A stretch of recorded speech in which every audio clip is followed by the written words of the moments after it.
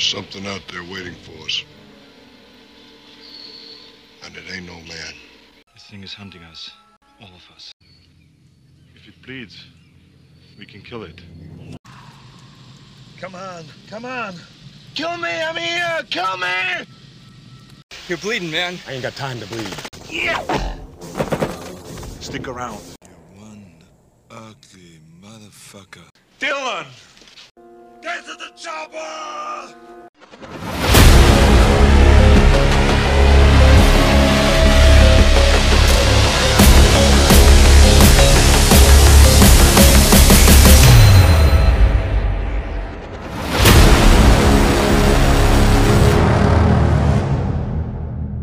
What's up, you creepy fucks? It is your boy BP, and we're back again. We actually had enough people listening to the show so far to come back and carry on this horror journey with the Let's Talk Horror podcast, and I'm super excited about this one. Why? Because we are talking about an absolute fucking classic, a film that I've seen. This is probably one of my most watched films of all time, and a film that always puts people on the fence when it comes to, is it a horror film? Oh, yes, it is a fucking horror film. So, get the fuck over it. And if you don't believe me, listen to the podcast, 'cause I'm going to tell you why. But the really good thing about it is that not only am I talking about Predator, but I've got an amazing guest on. I mean, all my guests are amazing, but this guest is amazing. Why? Because he's a friend of mine. I've got Cooper Nut, who is a DJ and streamer on YouTube, Twitch, on bloody everything. He's a man of multi-talents, and he's here. You all right? I span all the platforms. Yeah, very well. Yeah, all good. I mean, if you're going to get in touch and hate everything that I say in this podcast, you can find me on Instagram as well. We go. My name, Cooper Nut. You better read it in the description of the podcast, I expect. Probably a link or something. So there's probably something down there. I'll probably put something in there. I trust you. I trust you. I knew you would. Well, you got to. I mean, we've been friends for. I mean, I was trying to work it out the other day, but basically for fucking ever. I'm very excited about doing this podcast with you because we know it's going to be absolute gold. Of course it is. Yeah. I mean, and how could it not be? We're like a combination of us and Predator. I mean, come on. Yeah, exactly. Classic movie. Exactly. But yeah, we're getting to, getting your self-promotion and everything into it later on. Well, I've done it all. So you know what my name is. That's it. All right. Is that it then? All right, there we go. Well, that's done. I can't be like, I've got a project. Like, I'm my own project. I never end. So it just keeps on rolling. Don't worry about it. Oh. Well, what we may or may not do is talk about it later if he wants to. So anyway, let's get into talking about Predator. As always, I like to get straight into it. So really, this is how it's going to go. You always ask like your guest if it's okay first, though. I know you do. So yeah, exactly. It's fine. It's with consent. It's consensual. Of course it is. Anyway, so this film is released in 1988, which is fucking long time ago, which means we are now in our 35th year of this movie, which is absolutely fucking insane. And also another reason as to why I wanted to do this episode and do this film now, because it is marking that landmark. When we talk about films that have been around for so long and are still regarded as they are, it's pretty insane. It is directed by John McTiernan. If you know that name, that's because you know that he also directed another absolute classic, Die Hard. Obviously, newsflash, that isn't a horror film, so I won't talk about it, but it is a Christmas movie. So if you don't think it is, fuck off. Happy Christmas, you pricks. And it is starring a massive cast in more ways than one.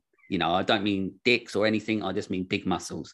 So you got Arnold Schwarzenegger as Dutch, Carl Weathers as Dylan, Shane Black as Hawkins, Jesse Ventura as Blaine, Bill Duke as Mac, Sonny Landham as Billy, that's what I've put. Billy Bear.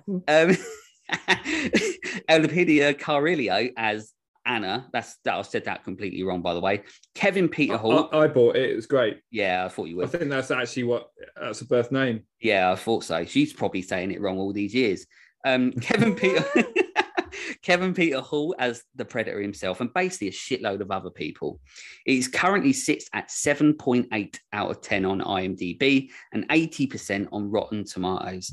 So for a film that's 35 years old, that's still pretty good, I would say. Thumbs up. I think it's pretty admirable, that, I think. Yes. Yeah. Although it's a classic film, it does surprise me that it's that well rated because of how old it is. So the fact that it's still got that kind of recognition is wicked. Big up Predator. Absolutely. And as usual, you know, on this podcast, I'm all about giving you facts and shit that you don't know. And if you do know it, well done. But if you don't, you're learning shit all the time. You get facts, information, everything you can about this film on this podcast. But we always like to start with the absolutely brilliant synopsis that you get from Google. They're always fucking spot on, but we're going to do something different because Coops wants to guess what the synopsis from Google is. So give it a go. First of all, I think that's something that you should encourage all your guests to do now. All right, well, I will then. All right. See, particularly if you know they're really bad, because it could be quite interesting what people come up with when they. Yeah. Because the other thing, I know that all the Google ones are quite short, so this is what I thought. It's likely to say, having listened to your other podcasts and being such a fan, I believe it's going to be an intergalactic saber-toothed gloop lizard hunts Turbo Man and his friends around the jungle. I love the word. I love the word gloop. Yeah, I mean, it's got to be. It's an intergalactic saber-toothed gloop lizard, isn't it? I mean, I've smashed it. I feel that's what they need to retitle Predator as. Intergalactic saber-toothed gloop lizard. Yeah, that. To be honest, if you were going to do like a B movie like Piss Take of Predator, that is a good. I think that's a good one. I think it's absolutely fantastic. Am I correct? Is that what it says on Google? I mean, 100% wrong. Oh, good. Okay. 100% wrong. I mean, I didn't expect wrong at the end there. I expected the word right. So I've been pulled the rug from underneath me there. Sorry, I'll let you get on. but basically, Google, I mean, you are right in regards to the shortness of them, because that's pretty much, you get a swift one with this. So Dutch and his team are out on a mission to rescue a group of hostages in Central America.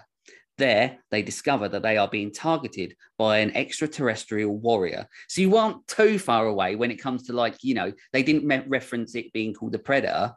No, but no, exactly.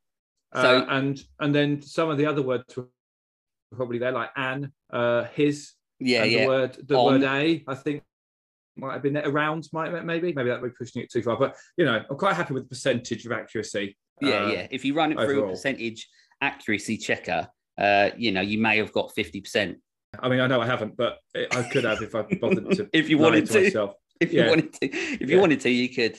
So after that, which you were really close with, sort of, I now start to go into my synopsis. And if you've listened to the episodes before, you know that synopsis from me is where I go through the film and give you essentially a scene-by-scene, more detailed version of what I see happens in the film. And as usual, Coops, just jump in and give me your thoughts on those scenes or whatever goes on. Yeah, I'm excited. Good. So I'm in. Here we go. It's pretty much like watching the fucking film. This is. Here we go. So we open with some spaceship that detaches, which is probably some sort of extraterrestrial warrior, like Google mentioned.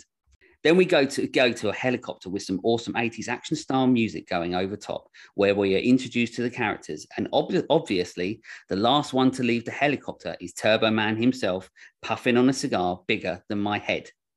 That's a very accurate start. Yeah, exactly. I wanted to just kind of point out that, I know I'm very early to chip in. I'm not going to do this every time you open your mouth, but yeah, do it. I've forgotten it started in space. Yeah, well, so did I. I forgot about, and I paused it to see if I could see what the spaceship looks like. It's proper cool. It looks a bit like a fucking flying dung beetle. Well, I'll tell you what. They did, but you see it for such a short amount of time. I literally had to pause it, and you can't get a clear picture of it. It's blurred because it moves so fast, like frame to frame. But it looks like a really cool spaceship, and I completely forgotten that it's such a massive bit of exposition to just happen in like 4 seconds at the beginning, and then it's like, you kind of automatically forget about it as soon as you cut to the helicopter. Yeah, every time I watch this film, I forget. That military story, aren't you? Yeah. Yeah.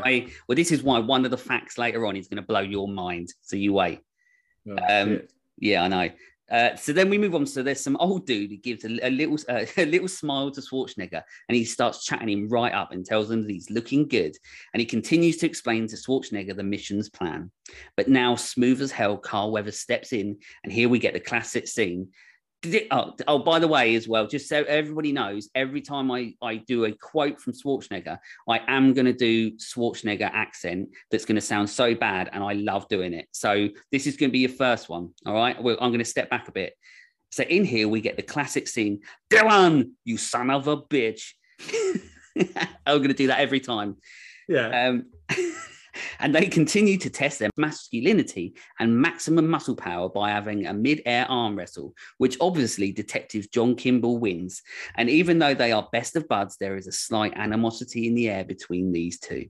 John Kimball, is that Dutch's military name? No, John Kimball. I'm not going to say what it is because if I do what I'm going to do, and I said to you earlier, I want people to guess it. So I'm going to say nothing. But there's going to be a lot of references, and there's going to be a reason as to why there's a lot of references later on. Oh, you've told me. Yeah, sorry. No, I've got it now. Right. Could I just mention that before that there is the arm wrestle? Yeah. There's a shot that just shows the arms purely for the high five. It's the most amped up. Oh yeah, it's brilliant. Visual shot of a high, and I'm sure we'll get onto it later, but everything is just covered in sweat. Like the helicopter, the leaves, like everything is covered in everything's paperwork.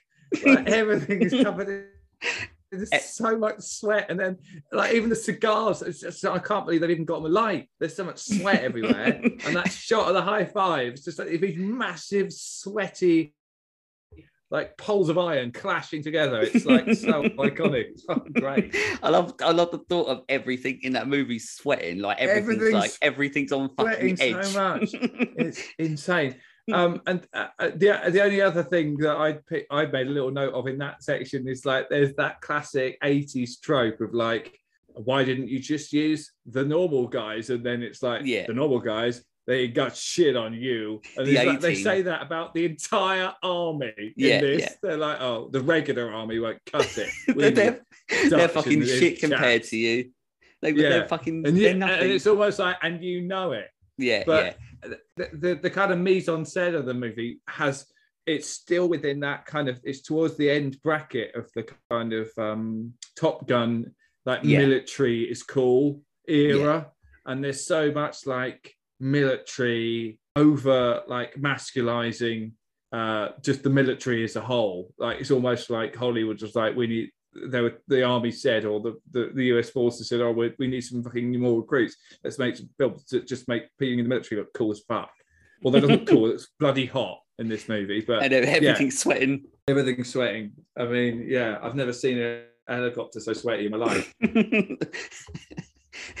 So at this point, all the lads are now going to head into the jungle. And at this point, they have no idea what awaits them. But not until Shane Black, who is now a big-time director, writer for Hollywood films, tells some dirty jokes, the little bugger.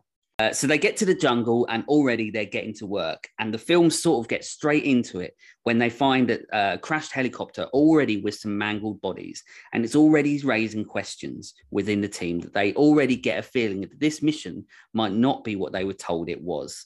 So Badass Billy, he's having some high quality H2O. When you hear something, being always inquisitive as he is in the movie, he goes and takes a look and he's startled by some skinned Marines. There's no tracks. There's no signs of what could have done this. What the actual fuck is going on here? I did shit myself watching that bit. That was the biggest jump I got out of the movie. Is just that when they're hanging. I completely forgotten about it. I was just like, oh, like it doesn't, and it's that age thing. I mean, it doesn't look real, but it looks real enough. Yeah, to use it when you figure out what it's supposed to be like, oh shit, that's gross and. Horrific. Yeah, exactly. And this is where you get the first look at a heat vision style thingy that whoever is doing this is tracking the unknowing Marines on their travels, adding to the intensity of the scene and obviously for the rest of the movie. So they continue to explore the jungle commando style, but are still unknowingly being watched. They come across a base that they presume they are looking for and are here to deal with it in the most badass fashion by going full Solid Snake. Well, I mean, this is apart from when, you know, the Schwarzenegger decide to lift the whole fucking truck and then it all kicks off big time. You know, they're all going in there like proper Marines, and you're like, they know what the fuck they're doing. And, you know, obviously the off-camera work that they did in the Marine camp or whatever they did worked. And then fucking they're all like, where's he going? And Schwarzenegger goes lifting the whole fucking truck.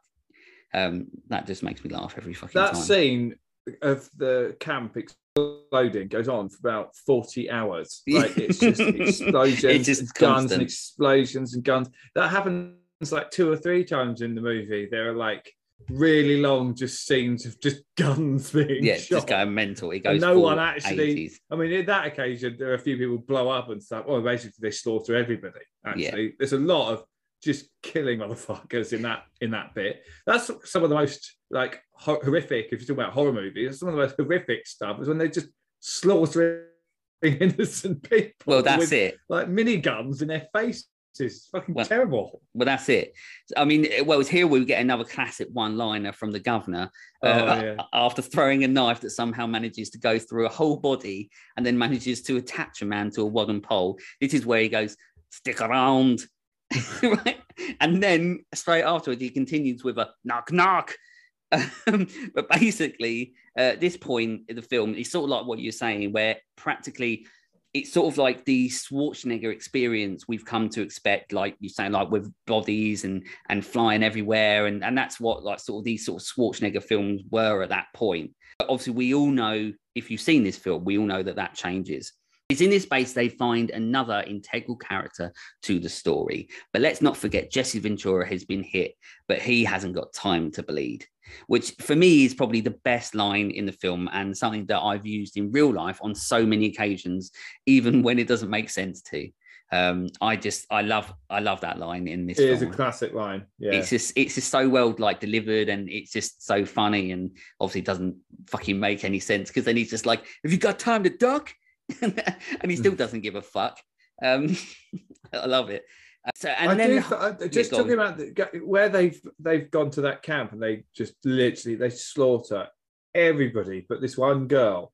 Yeah. Do they really ever explain why? And she kind of gets over the fact that everyone she knows has just been brutally murdered. Well, I think they do do it, don't they? They do sort of get over why. Well, we get into that a little bit later as to why she runs away or what happens and that, but they don't necessarily say so much that I can remember, even though I watched it the other day, as to why they take her with them. Because obviously they didn't know unless that was part of the plan to get her out. Obviously, you know, Dylan obviously knows more about it. Yeah. Because obviously this is where at this point you get more hostility emerging because you sort of find out that Dylan and the forces that be in the army and that like it's all set up, isn't it? So that Arnold and his teams, as you said, like, you know, they're the A team, they're the only ones that can get the job done. So obviously he's pissed off now. But at that point, you sort of there's more animosity between them because Dylan's sort of fucked them all over. And then he fucks them over more by just picking up some chick who would probably rather have just died along with all of her family. Yeah, more than likely. So Billy's really starting to smell something in the air, something he doesn't like. But they piss off anyway and carry on through the jungle with the lady they find at the base, who does try to escape, but she fucks it right up until she tries to escape again and doesn't fuck it up, but ends up causing absolute chaos. As Shane Black catches up with her, it's the first time we get a look. Well, I mean, sort of a look at the Predator. You know, I mean, well, you do know he's there, sort of, basically, because he's got his invisibility cloak. And anyways, he drags him off, and now everybody is freaking the fuck out. The body, Jesse Ventura, is next to go, and he basically gets his whole torso blown the fuck through from a big old laser beam. Mac runs after him, but he's too late, and he sees him lying there where he is most probably dead. But then he starts to see a figure in front of him. And then in the scene that I absolutely love, they all join together and go absolutely fucking mental, blowing the shit out of the jungle. I mean, the amount of ammunition that they must have gone through in this scene probably was like half of the film's budget. But it's sort of one of those well, I mean, you mentioned it earlier as well, but it's like it's another scene in this film where it sort of feels like so well, especially this scene. It's like it sort of just it doesn't make sense for them to go so fucking mental in a jungle. No, and it's so like macho, and like so like I was saying about the military being kind of a big thing in the 90s in movies, and that trope was kind of big. Like the idea that that people going to the cinema, a lot of them at that point particularly, it was cool to know about guns. So every member of the team has a different gun to kind of reflect their personality and their kind of their presence, I suppose. So like one of them's got like fucking bazooka, someone's got a minigun. Like they haven't all just got like standard issue, like we've all got an Uzi. Like everyone's got a completely different weapon to kind of, so when they all like let loose and they're just blowing the shit out of the jungle, like it actually makes it more interesting because you're seeing all these different weapons and the different effects of all these different munitions. But it does go on a bloody long time. It does go on like shoot in a forest. Every time you think it's nearly over, it just keeps going. And like, you know, obviously it ends when like he's still the barrel that is still rolling. The whirling gun on the whirling barrel on the minigun. That's the technical term as well. The whirly gun.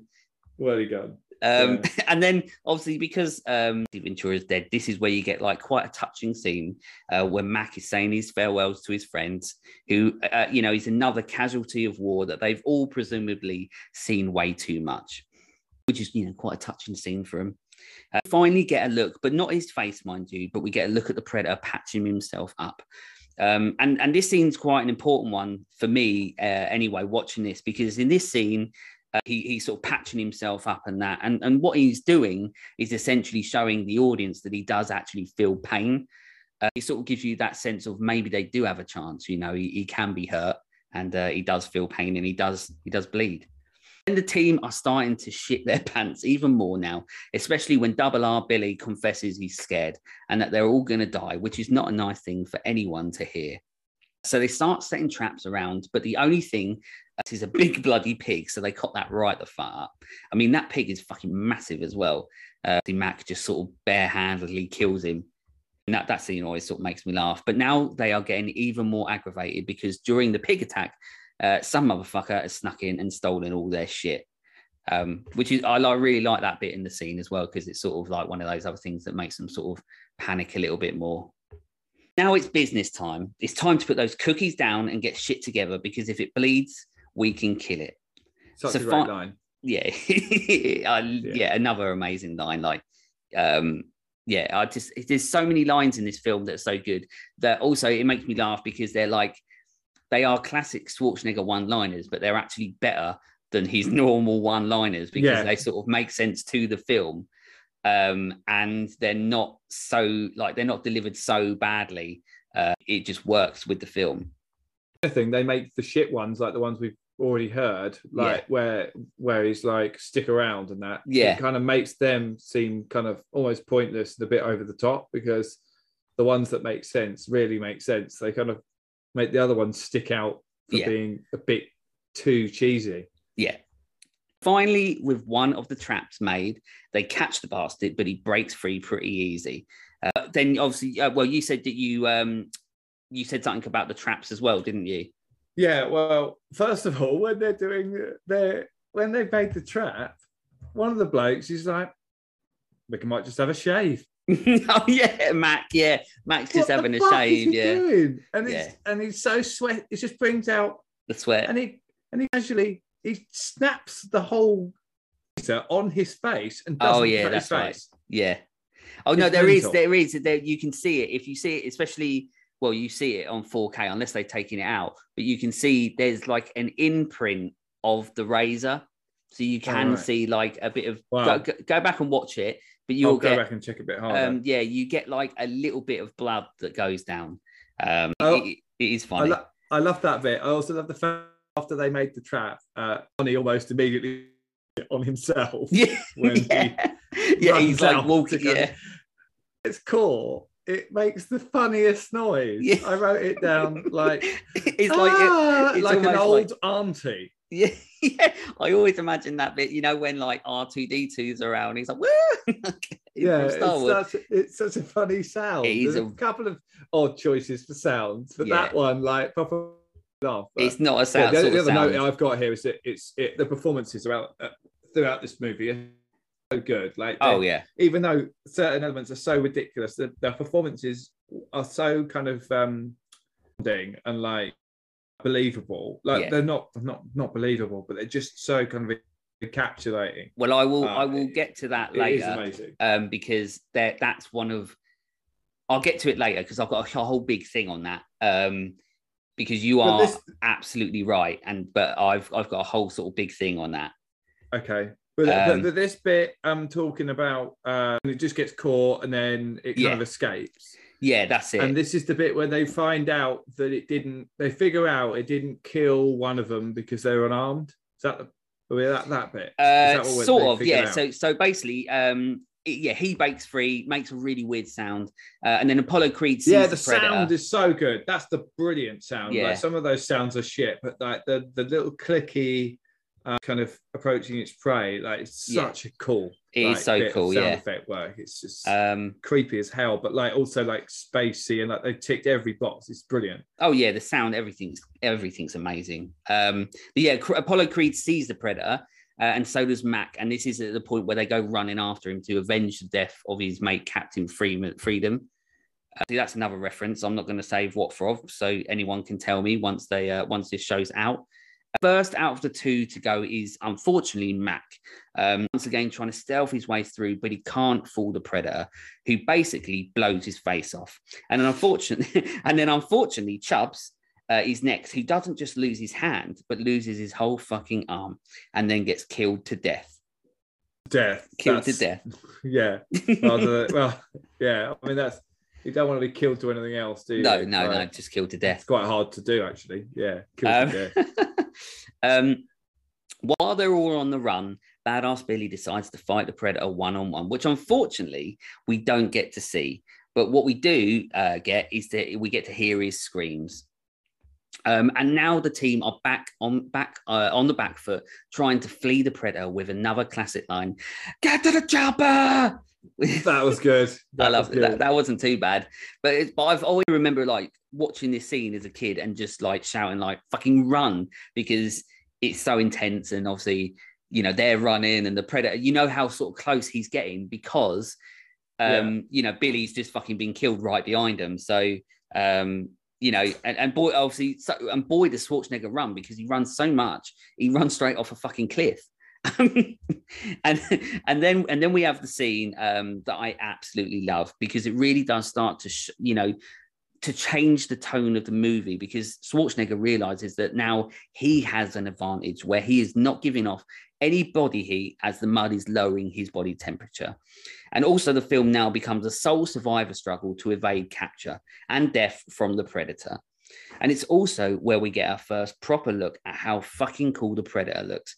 And thank God Stan Winston came on and did what he did. But I'll speak about that later. I was going to say, like, the costume design, the character design, it's like it is top level in this film. But it's like if Jonathan Davis and Casey Jones had an evil space baby. That's the Predator. That's how they did the designs. That's literally it. Well, I mean, not baby. It would have to grow up into an adult space being, but like those. That to me is like, yeah, and all of those people are cool. Space babies are cool. Jonathan Davis is cool. Casey Jones is cool. Cool. All of them are merged into the Predator. The Predator's fucking cool. So yeah, it is amazing when you get a first look at him, and you forget how far into the film that is as well, because I think it's mainly because of all the sequels where they've always made the image of the Predator so prominent, whereas in the press for the original film, it was more towards the back, wasn't it? But I'll let you get on with your synopsis. I'm banging on about the character design, and you said we'll talk about that later, so I'll shut up. But now it's time for Mr. Olympia to start setting his own traps, knowing full well that Predator now can't see him, because of all the mud and that. But both of them are now preparing for battle, and Schwarzenegger is trying to bring the fight to him when he lets off a battle cry similar to something of a barbarian. We get a super intense scene where the Predator is literally going right past Big Arnold, who goes full Indiana Jones to get to the other side to get a closer look so he can crossbow the fuck out of Big Preds.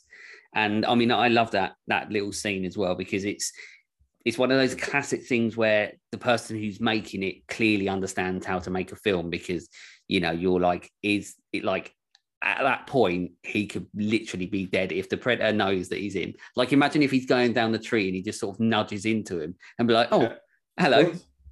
Yeah, just like, "Oh, yeah." Laser. Yeah, I just love that scene, because it's just, you know, as I said, it just goes to show that you've got somebody who's clearly understands, you know, what sort of film they're trying to show the audience. I'm assuming at this point, the laser, because he doesn't use his laser at this point, has that been damaged by the water? Well, this is the bit, because it's this point now, because obviously he's trying to crossbow, because he's got that bit where he can see him, because that's where Indiana Jones is over to the other tree, where he can see him walking across. And then he retaliates, obviously, in similar fashion to how they reacted earlier in the film, by going absolutely fucking ballistic, and he tries blowing everything up. So he's like fucking using his lasers to like shoot the shit out of everything. And then obviously at that point, it all becomes sort of a bit of a cat and mouse game where they're trying to outplay each other. And, you know, you don't know sort of at this point who's going to win. And then obviously there's a bit where Arnold Schwarzenegger's following sort of that green blood, and he thinks he's got the Predator right where he wants him. But obviously he's actually the one that's been got. So he absolutely legs it and jumps into the water where the silly goose is washed all of his mud off. So at that point, obviously we know what that means as the audience. And then the Predator now has him, and you're thinking that he's definitely dead. But the Predator, being a good sport, is going to give him a chance to see if he's worthy of taking his crown. Although obviously it's more of a mask than a crown, which he takes off, and you finally get to see what the Predator is hiding underneath. And let's just say there's probably a reason why he covers it up. And because Schwarzenegger says the classic line, I don't even know if I can do this in Schwarzenegger. I'm going to try it anyway. He goes, "You're one ugly motherfucker." No, that sounds more like Tommy Wiseau from The Room. But anyway, that's what he says to him. He calls him an ugly motherfucker, and that's obviously another classic line. And you know, he is, fair play to him. I mean, he's fucking hideous. Like, I'd wear a hockey mask if I looked like that. Yeah, exactly. And it is also something only Ben Richards would have the balls to say to an intergalactic being who is the size of a fucking house. But Schwarzenegger gets the absolute shit kicked out of him. You know, so obviously at that point you're thinking, you know, he's got no chance. He's definitely dead. But he manages to crawl away, and he's trying to lead the Predator into another one of his traps. But as we've already seen, he's not as dumb as he looks. But fortunately, he is actually dumb as fuck, because Schwarzenegger kicks a tiny little log that drops an absolute fucking massive log that actually looks like a giant turd, and drops it onto the Predator. He proper Home Alone's in. Yeah. Like, it's proper Kevin McAllister shit. Like, that's the crossover I want to see. Yeah. Schwarzenegger and Macaulay Culkin fighting a Predator. Yeah. Because I reckon Macaulay Culkin would have done he'd have done it quicker. Like, Arnie took his time, man, with all this fucking, just one decent trap would have come up. Like, that's Macaulay Culkin all the way. Yeah, but it'd only work if they had paint cans in the jungle. Oh, it's not in the jungle. It's in. It's Christmas time in New York. Yeah, or whenever it is. Imagine if the Predator was going. I'm sure it's like Boston or somewhere like that. Something like that. Yeah. So imagine if like the Predator was just like walking around Boston, be like, "Hey, I'm walking here." Yeah. so obviously, obviously he drops this giant, massive turd on the Predator, and then here we get another line, and this is a line that I really like in the film, because it sort of means two things depending on how you take it. So this is where Schwarzenegger asks him, "What the hell are you?" I didn't do it in his voice then. I can't do it anymore because I'm so bad at it. I'm not doing it.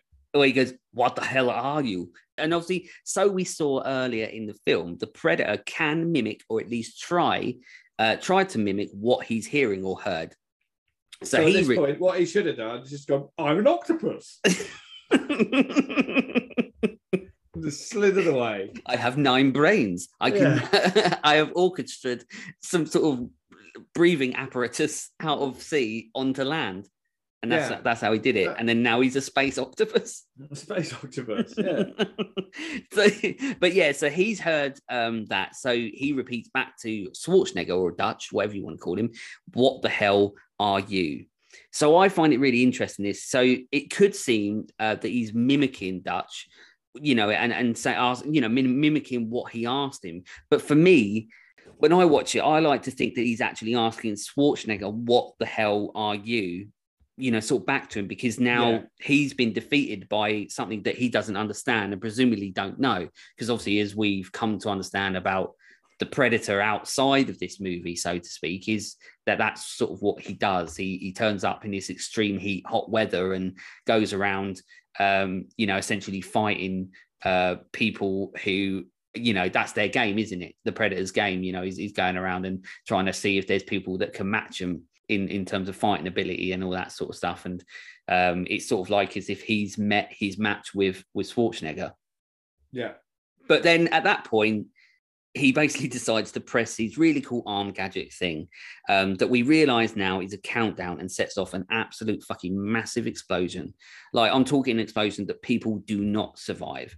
But obviously, unless you're Arnold Schwarzenegger, who now, as the dust from the explosion is settling. Sorry to interrupt you, but go on. Before then, one of the when he sets the bomb, his little countdown bomb, he starts off making this weird noise. Yeah, and it's like a laugh. At the end of it, it's literally just a bloke laughing. Yeah. It just changes from like blah, blah, blah, blah, to a bloke just going, yeah, it does. Like, it's so, like, they haven't tried to dress it up as anything. It's like, that's weird, because even if it can mimic sounds of things, when has it ever heard a man laugh like that? Well, I'll tell you something. You wait till you get to one of my other facts about that, because that's also going to blow your mind. These facts, I'll tell you, they're in depth, these ones, because there's fucking so much.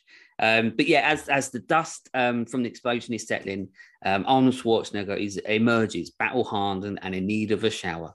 And he's taken off in a shower since he got there. Yeah, everyone, even the fucking papers needed the helicopter needs a shower. Even the shower needs a shower. Everyone's just dripping with sweat there. Everything is covered in it. And he's taken off in a helicopter, contemplating what the fuck has just happened. And that is the end of the film. Just him in a helicopter looking like, really like, oh, that's fucking bad, wasn't it? And that's the end of the film. And then immediately it's followed up with the Predator theme, which is really kind of 80s, but quite really menacing. Like really kind of unnerving and weird. Yeah. And then it plays like little shots of the cast who are all like having the best time, just smiling, like you've got the at the camera, like promo shots, like and all like high-fiving and like thumbs up, and it's like, and you've just seen like a load of fucking shit happen. And everyone's like, "Hey, I'm Dan. I live down the road." I live down the road. Yeah. It's a very, I always find it a really weird way to end the movie. Not just the actual ending of the movie, because it's very un-Schwarzenegger like if they'd have just ended it with him standing there, double-hard with a cigar, then that's what you sort of expect. But the fact that he's just sort of it's quite a humble ending, isn't it? Yeah, that's it. Yeah. And that's what, I mean, I'll talk about that a little bit later as well, but that's one of the other things that I love about this film is the tropes and what it gets rid of. But I'll get into that later, because there's so much to go through. But yeah, that's the ending of the film. So hopefully if you're still listening, well done. And that's what the film is. So if you haven't seen it, which you probably should have or have, now you don't need to, because we've told you exactly what happens. But you didn't do an impression of the "do it now, kill me." Oh, well, when he goes, "Do it now, kill me." Yeah, there you go. Now they don't need to watch it. Now they don't. Now I'm here. I'm right here. Done all of the key bits. That's it. I've done all the key quotes. That's it. I just need to take out these really bad Schwarzenegger impressions and put them all together and put it at the start of the episode. So that's, as I say, that's a synopsis. That's a slightly more detailed version than what Google gives you. But now is the part of the podcast where I like to start giving you more sort of information about the film itself during production and everything afterwards. So, and it's so interesting, this film, and the bits I found out and the bits I already know. Following the release of Rocky IV, which is obviously weird to talk about Rocky IV on a fucking podcast about Predator, there was a running joke going around Hollywood that as now Stallone had beaten the Russians, he would now have to turn to casting aliens to fight in his next Rocky film. And this is a joke that Jim and John Thomas, the writers of Predator, took quite literally. So they created a draft and a story that back then was titled The Hunter. So originally that's what Predator was going to be called. Where originally it would follow multiple badass aliens going around trying to kill everyone, but later and luckily decided to center it on just one hunter. And then we got obviously the name change that we know to the movie, The Predator. And I mean, to be honest as well, when I was reading that, Hunter isn't actually a bad name for a movie or for the film. For this film, it sort of works. So even if it was called Hunter, Hunter still works as a name for this movie anyway.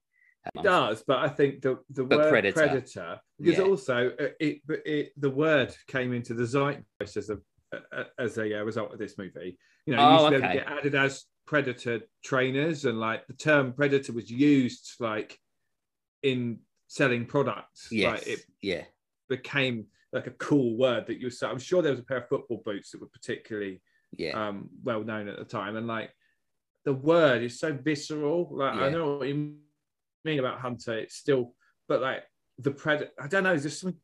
You're right. It's just like they got something like marketing wise or whatever. Like that name is just so good because it's just such a sharp sounding word. Yeah, and the iconography of the actual character of the Predator, I completely associate with the word Predator. Yeah, I've been watching a David Attenborough documentary, and he says that the Predator is approaching, and like. You just imagine some fucking big alien somewhere in the back of your head, like it's just like Predator's cool.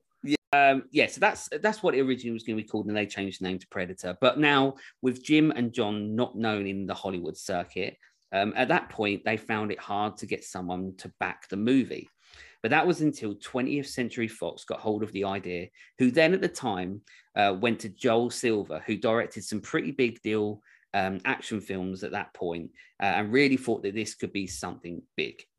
And bearing in mind he'd already worked with Schwarzenegger in Commando, you know, it sort of was a no-brainer.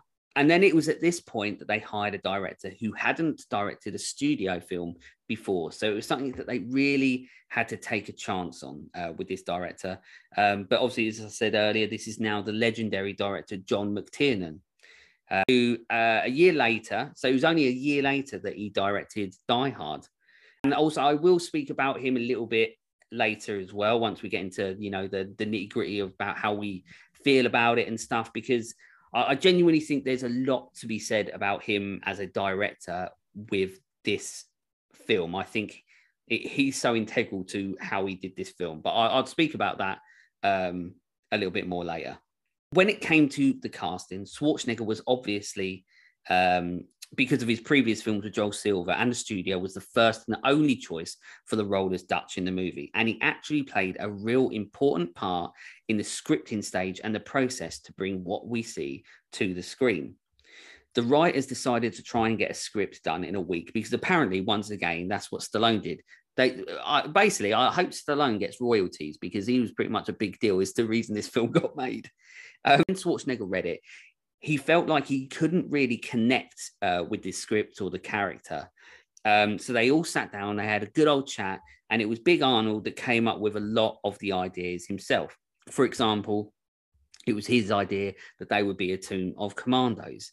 And it was also his idea that they would be them going to the jungle. So his ideas and the work that he did with the writers and the team and the director really genuinely had an impact on the story. It's a good thing that it sort of happened because at that time, because if Schwarzenegger had less films under his belt and wasn't sort of that rising star or the star that he was at the time, he probably wouldn't have had that much of an input. But luckily, no, and they sound like really valuable inputs as well. I mean, was there a plan for it to ever be set anywhere else, or had they just really not got that far? And Arnie, at the time, suggested the jungle. I'm sure that there probably was. I can't remember. I might have even read what it was in the original sort of story and so on like that. But yeah, it was his idea. I mean, it's not a stretch for him to think that like, oh, we should be commandos and go into the jungle and blow everything up. But I think he said it and it bloody worked. And also, and this is what's interesting, this is another little thing that I wanted to throw in here as well. But he is quoted as saying, so obviously don't come at me because this is literally what he said. He said he does enjoy the way the film switches from essentially being a standard action film, but then when he's left alone, starts to turn into more of a horror sci-fi. So obviously, if you wanted more definitive proof that you can regard this in the horror universe, then obviously there it is. Shut the fuck up, basically, because Schwarzenegger said it himself. Yeah, and he basically made 80% of the film by the sound of things. So. Yeah, the rest, 80% Schwarzenegger, 20% sweat. Yeah, that's the Predator. That's the Predator. Well, apart from the Predator itself. Yeah, which, Space Octopus. Space Octopus. The Space Octopus. And then next to come on board was Carl Weathers, who once again was the only choice after hitting it big with Rocky IV. And the rest of the cast were added as a standard practice. For example, Jesse Ventura was already a wrestler and he was obviously fucking massive, so it worked. And all of them really do play their part well in this film. The characters really do blend into the story and the film, and then it's quite clearly a testament to all that were involved in the creative process. And that was sort of, what we hinted at earlier, and we'll speak about later, is that this film blends and works so well together, every aspect of it. Another thing that I find interesting is the amazing score, which you've already mentioned as well for this film. And once again, is another thing that stands out. What I find funny is that it was actually created by Alan Silvestri, but he'd literally just come off a completely different type of film, which was Back to the Future. So he did Back to the Future and then went, straight into doing Predator, which you can't, I mean, it's a testament to his abilities, I suppose, and his talent, because you can't really tell that it's sort of Back to the Future music. I think I'd never thought of it before, but like I can hear like the in that main Predator theme, it's reminiscent of like some of the kind of rhythms and patterns used in Back to the Future when the Libyans are in the car park. Oh, okay, yeah, you're right. Yeah, there's that kind of percussive synthesis. I can see a little relationship there, which I would never have noticed. No, but now you say it, I can be like, oh yeah, I can believe it's the same person. They've done very different but equally good work, but like I can believe it. There are those little tells in his music production. And so now when you go and next time you ever watch Predator, you'll probably like hear more of the Back to the Future. Yeah, probably. And then in the background, you'll just have somebody like Huey Lewis being like, back in time. Yeah, and then I'll be worried that I'm going back in time to be attacked by a predator, which is like the worst of both worlds. Stuck in a loop. Yeah, nobody wants that. Yeah. So then the majority of the film was filmed in the jungles of Mexico. And even though the film looked like it was hot as fuck, like we mentioned, everyone was fucking sweating. It was funny enough, it was actually the absolute opposite. The cast were absolutely freezing and actually had to have constant heat lamps working on set. And there was constant workout sessions to keep their blood pumping, which when I read that, like fucking blew my mind because I can't believe that. Look at them. They're I know. falling apart. Like, that's not acting. They're dying men.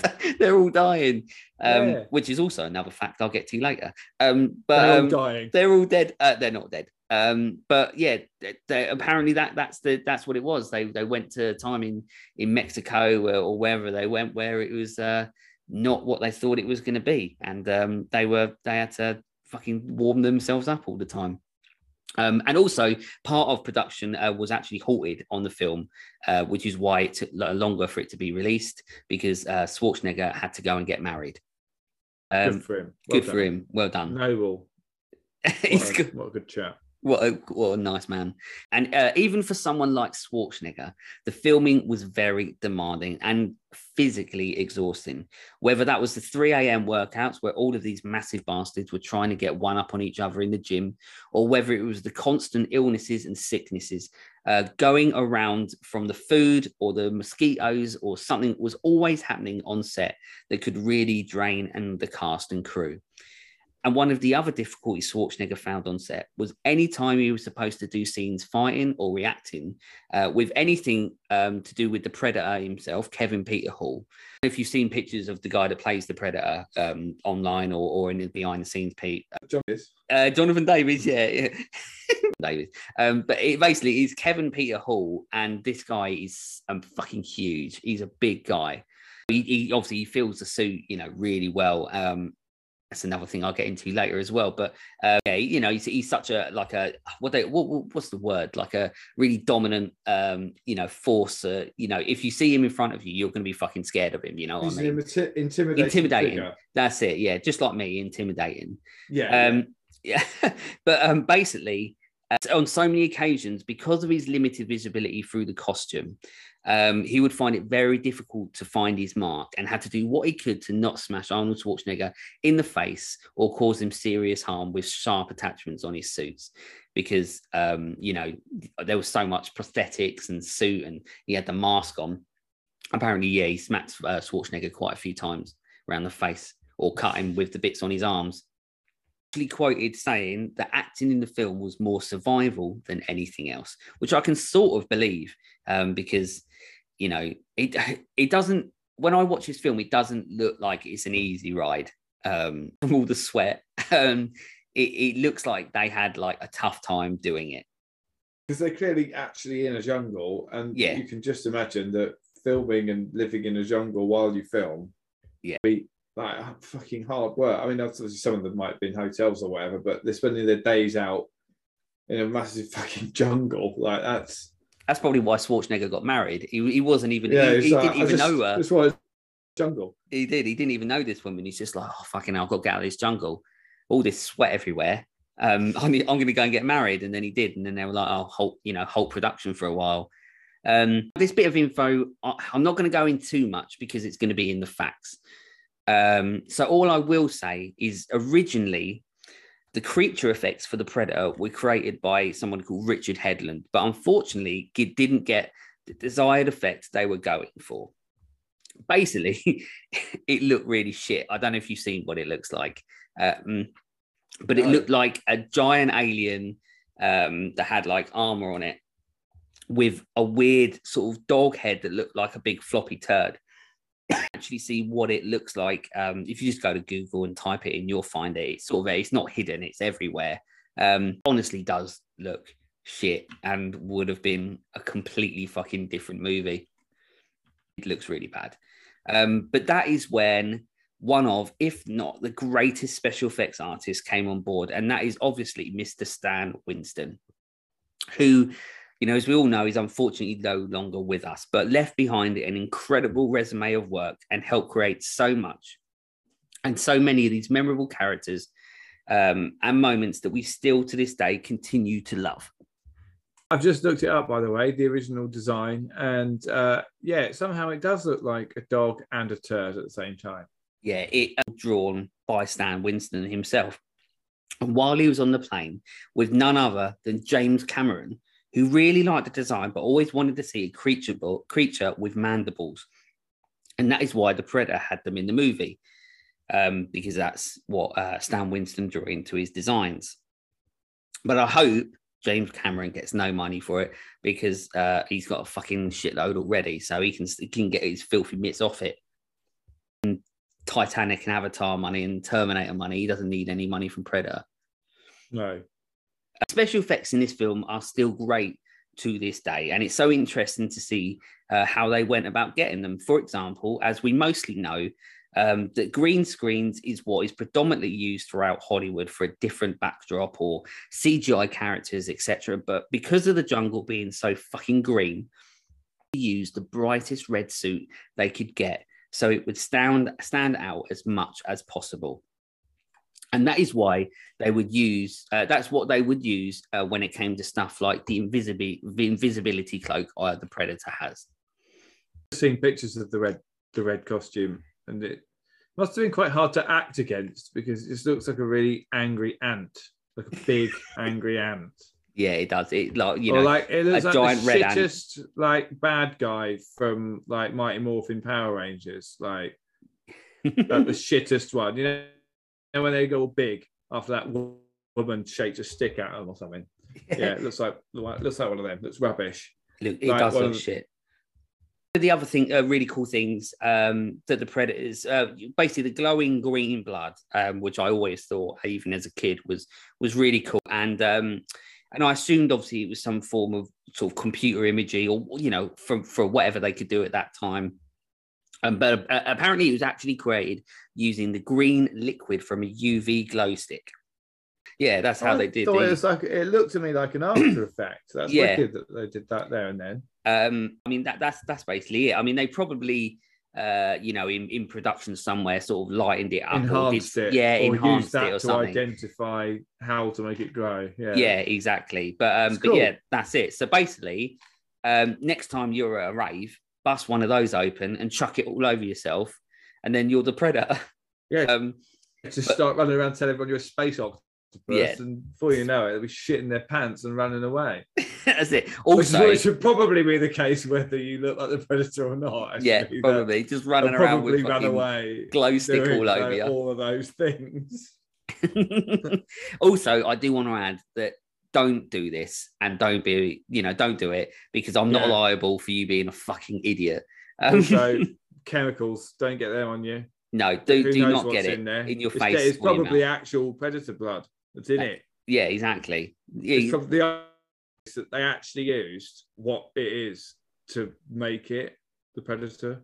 Yeah, basically what we're saying is the Predator is actually real and they're using his blood to formulate glow sticks. Yeah, so don't go willy-nilly with a bunch of glow sticks, people, because we don't need this on our hands. We've got enough to deal with. I've got enough lawsuits from Jared Leto to deal with. Yeah. So as you can tell, there was a lot that went in, in regards to pre-production and post-production and all the film in general. And the film, as I said, was released, the later end of the 80s to mixed reviews. But it did make a good amount of money at the box office with around 98 million. But a lot of that obviously would be to do with having such big stars in the film. And that obviously, once you get big stars like Schwarzenegger in the film, obviously that will drive sales. So ultimately, it was a really good idea to have merch, the minute. Well, must have made some money out of merch with that, because I remember it being, there were kids' toys. Because I remember I always found it weird that, because I wasn't allowed to watch like adult films when I was a kid. I don't mean adult film. I mean, I wasn't allowed to watch adult films. Nothing films sexual. That were made. You know what I mean? Yeah. I was a kid and I was only really allowed to watch kids' film. Yeah. I always found it weird that there were people in my class or whatever who had like toys of Predator or like the Terminator when I knew those movies were for 18s. I found that weird from then. Like, yeah. It's weird. It's like, this is weird. Because we're not allowed to watch the film, but they make it. I think I even found it weird they even made the toys, because I was like, I understand Turtles making toys because I can watch Turtles. I fucking love Turtles. Yeah. So I want that. But why would I want the figure of a film that I can't see? Yeah. It's like, it's kind of the completionist in my head. It's like, I wasn't interested in the Terminator figure because I was like, well, I don't understand it. I can't see the other thing. Where I was the opposite, and I was going around with the Terminator figure that has the arms blown off, or the T-1000 or the Predator figures and making them fight with the and gloop. The gloop, and I fucking knew it and had it all. But that it's weird, but I did definitely found it hard. I mean, I get, well, it's been happening for that long, but these were 18 films. These were like, Yeah, at the time, the most kind of graphically extreme, like Hollywood movies that we'd ever had. Possibly still to this day, some of them probably are the most violent films of recent years. And the fact that they were kids' toys, I just found it so bizarre. But like, it sells. I mean, you know, since all of this, you know, and its release and everything that it's did, you know, money wise and review wise, you know, it continued to do well, and it always continues to grow. You know, this film, its fan base, and it is always on the list of different magazines or TV shows or anything in regards to it being one of the best films ever. Where, you know, in my view, it deserves to be. So now this film, you know, obviously, as you've already read, you know, heard me talk about, it has a lot of facts cover and go through, and you've got obviously the information, you've got the synopsis and everything so far. Facts, you really can go into detail about them because there's so many and they're so interesting. So that's exactly what I'm going to do now. You know, normally, so number one, I mean, this is one that quite a lot of people know, but I'll talk about it anyway. But Jean-Claude Van Damme was originally cast as the Predator. So, I mean, yeah, this is a true story. So before anyone knew who he was essentially just cast because of his talents of doing a roundhouse kick and doing, you know, flips and shit that Jean-Claude Van Damme knows how to do. And I find that really interesting because, you know, Jean-Claude Van Damme went on to be who he is. And I don't know if he'd have gone and done Predator and been in the film with that floppy dog turd head, you know, would he have been the Jean-Claude Van Damme that we know? Probably not. So did he turn it down? Do we know? No. So what happened was he actually was cast as the Predator to wear, and basically you can see there's loads of pictures and footage of him doing it. And I mean, this is that's turd dog Predator. Yeah, that's not proper Predator. So this Davis, Casey Jones Predator, space octopus face. Predator. That's before this. But so this is what makes it interesting: is all the different sort of stories you hear from different people who are on the film as to why he's not playing the Predator that we see that we know. One of the main reasons is because he was pretty much like smaller than anyone else. So, you know, you know, if he's smaller than anyone, he's not going to be intimidating like the Predator's supposed to be. So that's one of the reasons that it sort of didn't work, especially when you're standing next to fucking massive people like Schwarzenegger and Jesse Ventura. You know, no one noticed he was short before they booked him. Well, I think they did, but obviously once he was in that suit, that was originally, you know, it's a bigger suit, and the head that they had on it that like folded over like some weird sort of turd taffy head, you know, it just made him have the appearance of being bigger. Basically, it just didn't fucking work. But then some of the other things that came out of set was that he was fired because all he did was complain, which is a classic thing that you hear from, you know, Jean-Claude Van Damme movies now anyway, is that all he does is fucking bitch and moan. But then at the same time, a lot of people say that his complaints were valid because the suit was very tight and very restrictive, and he found it very difficult to breathe, especially when they were trying to get him to do the stunts that he was essentially hired for. And he actually did pass out a couple of times with people telling him that if he does it again, he will be fired. Which is a bit of a dick move, to be honest. Yeah, I know. And then so a lot of people speculate and say that he was fired, but then others say that he left set and didn't return. And the cast members have come out since saying that the suit for him was quite clearly unbearable. And when he left the set, they put another person in the suit and they also passed out. So you could sort of say that his complaints were justified.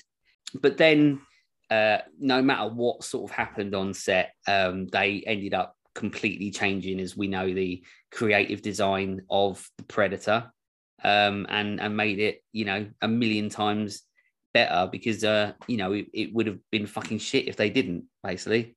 Yeah, I couldn't have dealt with that dog turd face. No. Loser, like, no. It just doesn't work. It don't make sense. No. I think that character design is one of the key things that, don't get me wrong, it is a good film. It really, Yes. I know we're going to talk about that in a second, but the best thing, there are loads of good things about it, but the most outstanding thing about it, when you think about the standards of other films around the time, is that character design is so iconic. The term predator, and thinking of what that predator looks like when it loses its visibility, like it's so wicked. The imagery is just so vivid, and like it's such a cool image. Like that's what sets it apart. It's one of the key things that makes it a classic, is literally that character design and how they've presented it. Yeah, I like 100% agree. It's integral. It's interesting because you're right. It's integral, not necessarily to the film because the film itself is so good, but it's so integral to culture, not just, you know, with horror, with action, with sci-fi, but everything, because you know, as you rightly said, the design of it is so fucking good, which is the reason why we've spanned and we're still going with the Predator franchise. You know what I mean? It's, if it looked like the taffy dog turd space face that it looked like, we wouldn't have it. You know, we might not have even had a Predator 2. I'm not sure we would have had Danny Glover chasing Laffy fucking dinosaur cunt across the rooftop. No. I don't even want. I can't even talk about Predator 2.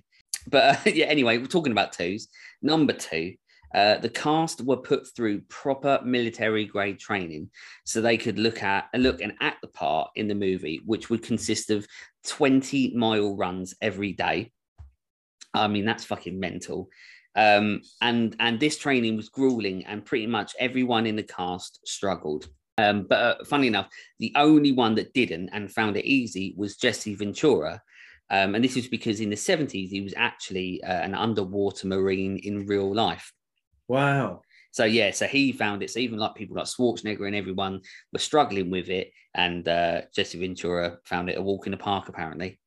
Number 3, Sonny Langham, who's the actor who portrays Billy, badass Billy, was required to have security on set at all times.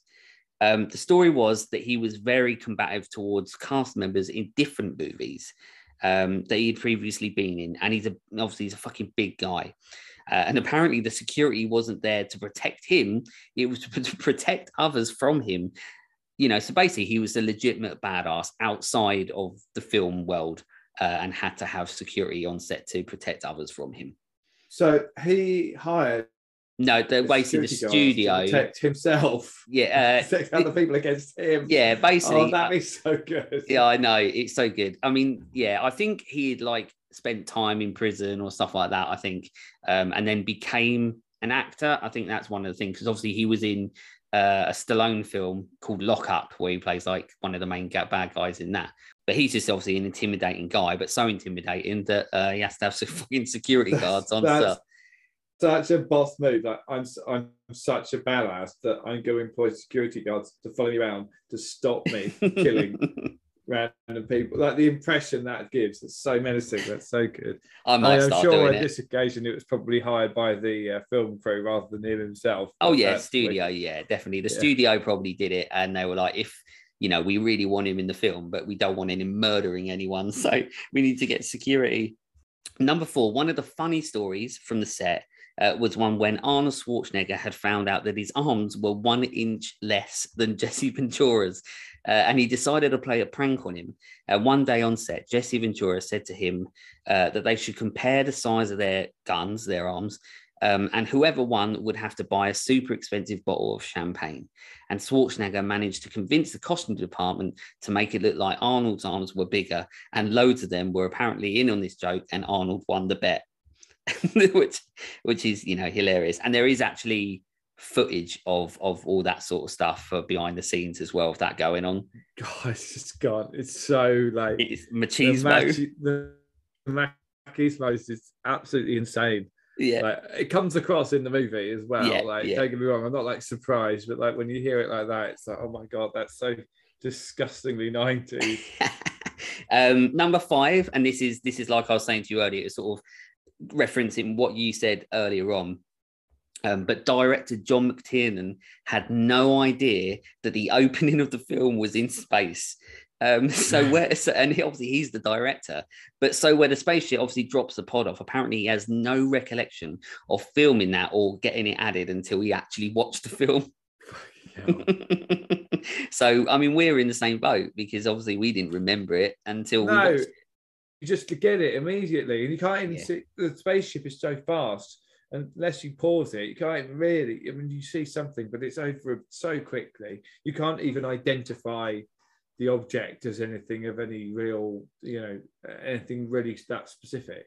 No. My instinct was it isn't really necessary because I've loved the film forever, and I didn't remember that even happened in it. So and it's also, to that extent, it's unnecessary. And it's also good to know that the director of the movie also couldn't remember. Know. Yeah.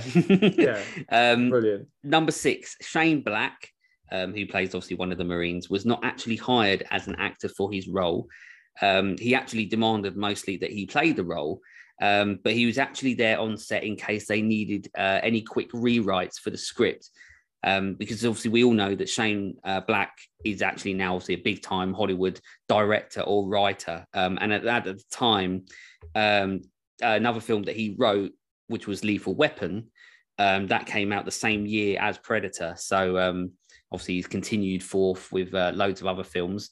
But yeah, he wasn't actually hired as the actor. He was hired as the person that could fix the scripts if needed. That's cool. Yeah. It's a good fact. I'm enjoying these facts. Good. 7, to sort of coincide with fact number 6 as well, which is the one before number 7, because that's how the way numbers work. It was the opposite case for Carl Weathers, who was actually hired for his acting ability. As they said, they wanted someone who could really hang acting-wise with Arnold Schwarzenegger, who is also known for his brilliant acting. Yeah, I mean, it makes sense. You do need like somebody to bring that gravitas because everybody else in the film were sort of either unknowns or something like Jesse Ventura. This was like his first film, I think it was. Obviously he'd been a wrestler and everything. Is he one of the early like wrestlers to movie stars then? Yeah, he was. It became it's very much a trope now, isn't it? You know that. Yeah. Well, like Hogan was pretty much the first one, wasn't he? He did Hogan do it? Was that before this? Yeah, I think so. I think Hogan was doing all the stuff. Mr. Nanny and shit, and Suburban Commando. Yeah, so, and he does a really good. It does make sense. Does, yeah, he really does. Number 8, there was, and I mean a lot of issues on the film in regards to accidents or illnesses. For example, people getting bitten by venomous snakes. The water that they drank was dirty, and people were getting ill from that as well. The director, John McTiernan, broke his wrist.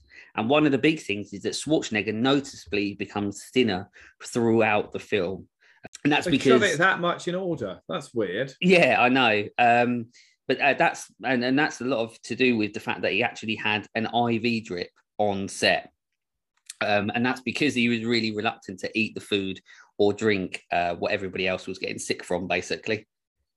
So basically just had an IV drip for his own sweat, just pumping it back into him so he could just sweat more over everything and everyone else's sweat. Yeah, basically. Everybody else, it's just basically an IV drip of sweat going into him to make him produce more sweat for the set.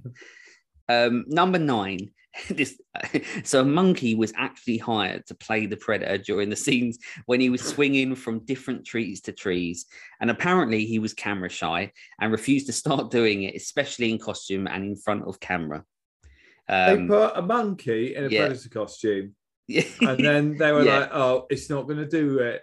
And they were surprised by that. That's amazing. Why is this monkey not doing what we fucking tell him? We've just dressed him up like the Predator. Should be well happy. Look at him. Looks like a complete badass. And this monkey's like, just fucking get this off me. I'd be fucking terrified if it was like a gorilla, like a giant gorilla, and they got him and dressed him as a Predator. That gorilla's gonna fucking get that complex, where, because he ain't stupid. He's gonna fucking go after everyone. I'd be worried it'd start singing and throwing bananas like fucking King Louis. Ruining my movie. Like, it's supposed to be a horror. Just fucking King of the Swingers over it. And number 10, and this is once again going back to something that you were talking about earlier. But interestingly, the Predator and Optimus Prime have the same voice. And what I mean by that is that the voice actor, Peter Cullen, who is actually uncredited, was the voice to the Predator and the leader of the Autobots, Optimus Prime himself. He's the voice to the Predator, which you can sort of hear, like you were saying earlier, if you listen to the laugh, you can sort of hear something there that's like quite similar to Optimus Well, the Prime. laugh is definitely the kind of laugh you would hear in a kid's cartoon. Yeah, the bad guy. Like it's not very horror, to be fair. That laugh, once it starts it, but once it goes on forever. It goes on for as long as they were destroying the whole of the Amazon. Yeah, like it goes on forever, but it starts off being quite synthesized and alien, and then for the last kind of 20 minutes of it, it's like the sound mixer's just given up and just gone, we all know it's someone fucking laughing. Let's just play it as it's supposed to be. And it's just this bloke just going,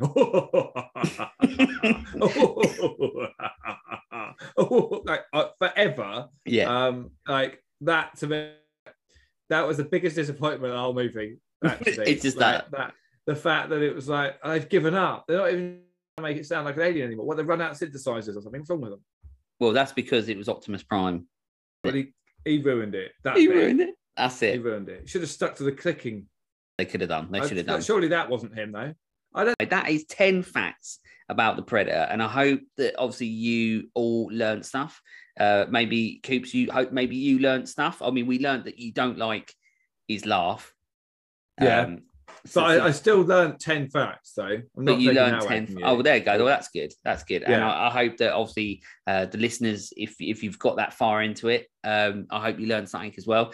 But if you have any more facts that I didn't mention, then please go into the show's Instagram page and obviously send me a message and let me know, because I genuinely always want to know things that I don't know about the films that I love. So if you've got any fucking revelations about this film that are going to blow my mind, get hold of me on the Instagram page, because I want to fucking know.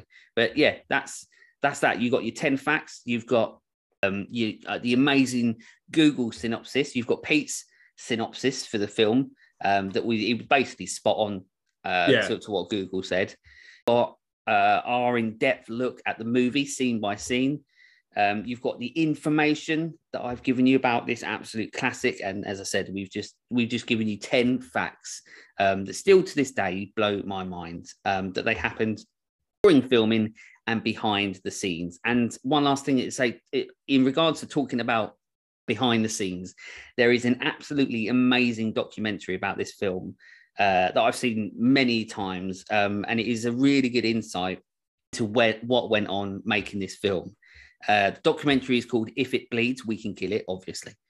I'm pretty sure that you can see it on YouTube. So if you're a fan of this film, I genuinely recommend a watch of it, because this is one of the reasons why I know so much about the film before I even started any research into what was going on the film, because when we used to, DVDs are out and used to get the best fucking special features that lasted 2 years, I used to bring everything out, and I'm pretty sure that documentary was on one of the DVD special features, and it's a genuinely I'm definitely going to watch that.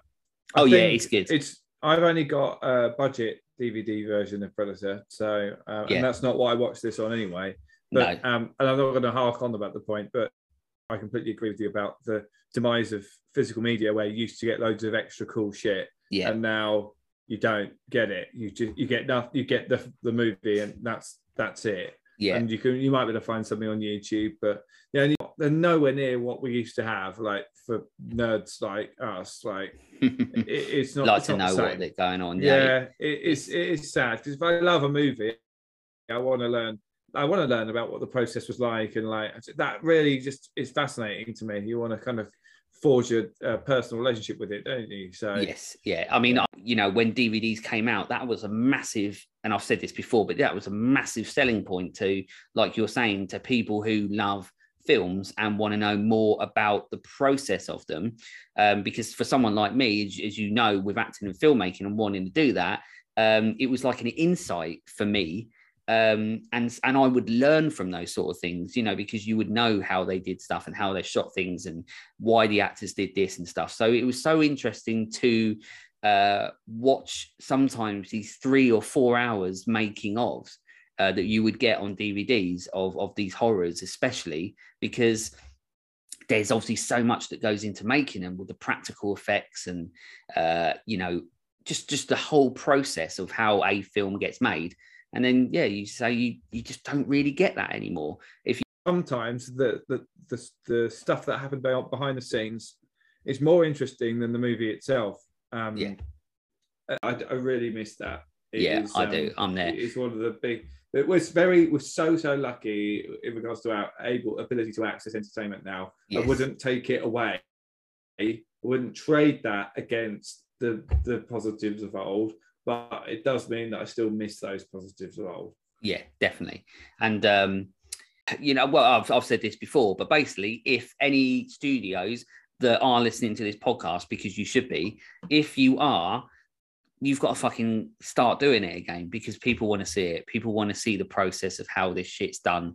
And if you are going to be that company that starts it again, you're going to make bank and just fucking get it done, because people want to see it. And a film like Predator is, you know, an absolute testament as to why, you know, that should be happen. But then at the same time, I suppose maybe people don't want to do it because a lot of the films is just now, you know, one person smashing the shit out of a computer, making CGI in a room. But I mean, that's like the Predator. Love the Predator. You know, but that's that. I mean, you've been given all of that. But what's important, especially, you know, and if you've listened to the show before, as usual, now it is the time that we move on to talk about how we personally feel about this movie, this absolute classic. One of the things that when I talk about this, whether it's just, you know, on my own or when I'm lucky enough to have guests on, to really start talking about the film, I love to think and ask people about if they remember the first time watching it. I mean, I always tend to remember the first few times I watched it, because this film, as I said earlier, is very nostalgic to me, because it was one of the most watched films I've ever seen. I've watched his films more times than I know, and it is very much one of those weird comfort sort of movies that I always put on because I know that I'm going to enjoy it and I know that I'm going to have a good time. So, I mean, do you remember when you first saw it? Or... I remember the brand of Predator being around when I was a kid. Yeah. Like I said earlier about the toys and stuff. I didn't watch it until I was probably early 20s. Yeah. I think I knew it was a film I always wanted to watch, but I didn't want to watch it until I was an adult. And then I just, at some point, got round to it. I bought the Predator 1 and 2 dual, you know, when they used to do like bargain, the box set sort of like 2 movies for like £6 or something like that. Yeah. I bought it. I was in a period I was just buying loads of movies, particularly loads of cheap ones that I hadn't seen, to kind of build a DVD collection, I suppose. I picked it up, just watched it through on my own one evening, probably eating some popcorn, and just like, this is a cool movie. I knew it was a cool movie, like from the kind of reputation it already had, and since then. Like in regards to horror movies, I'm not a massive fan. Not that I'm not a fan of the podcast, because actually I'm learning more about it just through listening. But not being a massive fan of horror, but I am a big fan of sci-fi. You know, when there are certain genres of films or music, I suppose, that you don't really like, that aren't really to your taste, but then there's some kind of crossover factor through into something that you do really like it suddenly it kind of allows you to see it in a different light and take more value away from it that means something to you, I think. I mean, I always remember watching this, like, obviously as a kid, but this film is one of the prime examples that I love, that over time it is something that I've learned to love even more than I did when I first watched it, because I was crazy about this film. Nothing else really. Like, you know, I hate the crossovers that they did with Aliens versus Predator and all that shit. I can't stand those sort of things. And I don't, in all honesty, I don't even like any of the other Predator movies. But I remember watching this film and loving it. But it's one of those films that over time, and as you know, growing into an adult and stuff, that every time I watch it now, when you know the things that went on, it makes it even more interesting. But you understand the process, and you understand how unlike so many other films of the time and now that it is, and it still is. So this film shouldn't work, and I think that's the biggest thing that I always like to talk about this film. And I don't know if you agree, but this film should not work. And there's so many elements to it, as in why I think that, and why I think that this film is amazing. And one of the reasons, obviously, that I would always want to do a podcast episode about it. And what I mean is that this is basically one of the things I've always said about it, is that you have a film that is got real life people, like people who in real life who are fucking massive people, but they are massive personalities. You know, we all know what Arnold Schwarzenegger is like outside of Predator, you know, and outside of movies. We know who he is and what he's like. You know, Carl Weathers, Jesse Ventura is a big sort of loud spoken wrestler. You know, all of these people are what I consider larger than life characters. And you sort of touched on this as well, but somehow that does not come across at any point in this movie.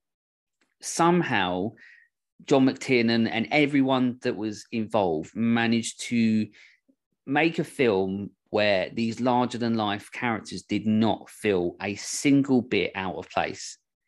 And I think that is an incredible part of filmmaking, that they managed to do that with a type of film that shouldn't work with these type of actors, because it could have so easily been one of those films where they are all larger than life. You know, you look at so many other, obviously, Arnold Schwarzenegger films like Commando with the villains in that, or The Running Man, you know what I mean? Another film with Jesse Ventura, funny enough, where he plays somebody that's incredibly over the top. Well, it's a safe bet for a wrestler, isn't it? But yeah, I think you're entirely right. I think they do manage to, they just put in such convincing performances. Even though the whole thing is, you are willing to suspend your belief on the basis of it's about a fucking alien acting their asses off. Like it really looks that hot. It looks like they're fucking struggling through a jungle, because they fucking are.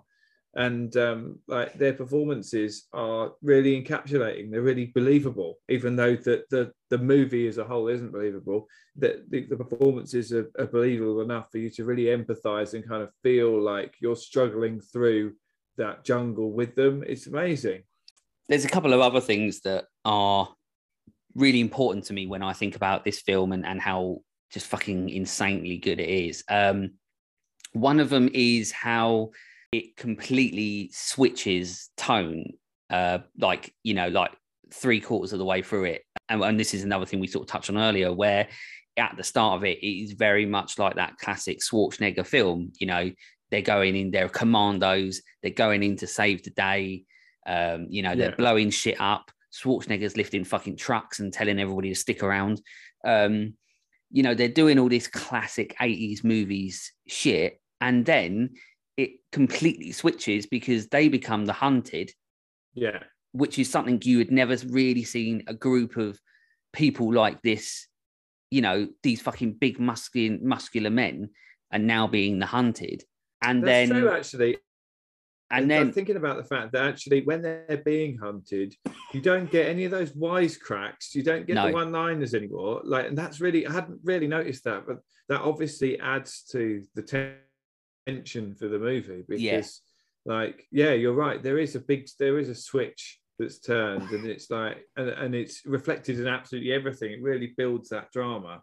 Yeah, and it does. You're right. I mean, it switches, and they become the hunted, and they're all getting picked off, and then it really, completely changes into a different film. From the point where Schwarzenegger is on his own, and like the man himself touched on, from that point on, it becomes more horror-esque because there he is on his own fighting for survival, and I feel like that tone switches as soon as he comes out of the water and he's got the mud over him. It feels like a completely different film. I just find that process so interesting. I just think it's so unlike anything that's been done, and I can't think of other things that have done it since or done it as well as Predator, that have made a group of biggest bastards there is and scary people who have to have security guards on set, be absolutely hunted down. Which leads me to the other thing that I absolutely love is the fact that this is like the only film where Schwarzenegger is fucking scared shitless. And I fucking love that. I love that, it goes to like what I was saying, but, here he is, Mr. Olympia, well, fucking massive man. And he's now absolutely fucking terrified of this, this predator, this alien octopus face that's coming after him to try and kill him. And it's just such an insane dynamic of a film that I wish sort of Schwarzenegger did more of, really. But it's right. He puts in a very good performance of actually being scared. You see him like threatened in other movies or like startled for a bit, but like he does actually portray like genuine fear, like not at the point where he's up close to him and he's like, "You're one ugly motherfucker." Yeah, like, that was the worst Arnie impression in history. Yeah, I mean, I'm saying nothing, but I mean, I can't say much. Mine's not great. To be honest, it wasn't an impression of Arnie anyway. It was an impression of the Predator doing an impression of Arnie. That's what I thought. You should have just kept with that. But and no in one would Back have to known. the Future. I think fucking great movie. Yeah. It all that duality of going from almost like a Vietnam style like war movie, gritty war movie, just to suddenly out like you get those hints of don't forget there's an alien knocking about, but like doesn't really infringe much that they're doing, and you're more kind of involved in what's going on with the humans, and then all of a sudden that switch changes and it's like this is peril now, this is dangerous shit. Yeah, I mean, I hope you agree, but I think that this film does as well as it does in many other genres. I do feel that this film does feel at home with horror audiences as well, which is why obviously I've done an episode about it, because it does belong in it. And that's because, horror doesn't have to just be about fucking guts and ghosts and all goblins and shit like that. Let's remember that Universal Monsters that started it all back in, fucking the 50s and so long ago, it's one of those films that now people don't necessarily find scary. Back then it was like, people hadn't seen that sort of stuff before and they were terrified. But they're about monsters, and so's this film, so's Predator. It doesn't, so that's why I think that, this film belongs in the horror universe as well as it does, action and sci-fi. So I hope that other people think so as well. I mean, what do you think? I agree. I definitely agree. Like I say, it's kind of the creates a gateway, so to speak. Yeah. So if you've got people who are into sci-fi, will be willing to watch. Same way I think The Crow can be a bit of a gateway. Yes. There's a few key ones. And I'm not really a horror fan. Like I say, out and out. I dislike it. I just don't ever sit down and think I want to watch a horror movie. It just doesn't. But it doesn't mean I won't consider one if someone else suggests it or whatever. It's just the way my brain's wired. Yeah. Well, the plan one day, all I want to do is get you to sit down and watch one. Like a proper one. Yeah, like a proper one. I want to sit you down and I want us to watch a proper fucking dark horror film. I'm up for it. Good. I'm up for it. I've seen enough Nine Inch Nails videos to like hold my eyes. Yeah. There's some I'm not fucked up ones, completely alien to it. It's just but yeah, no, it's been well good to watch it again. Like it's such a good film, and it's a film I had forgotten how good it was. Yeah, I hadn't forgotten how iconic it was, and I can't say enough about the character design because it just looks so cool. Like up until the point it takes off its mask when it suddenly looks like so fucking gross. But like, I think of in my head, my image of the Predator is always with the mask on, just fucking leaping around the jungle, being like an absolute badass. I mean, and that's what's so.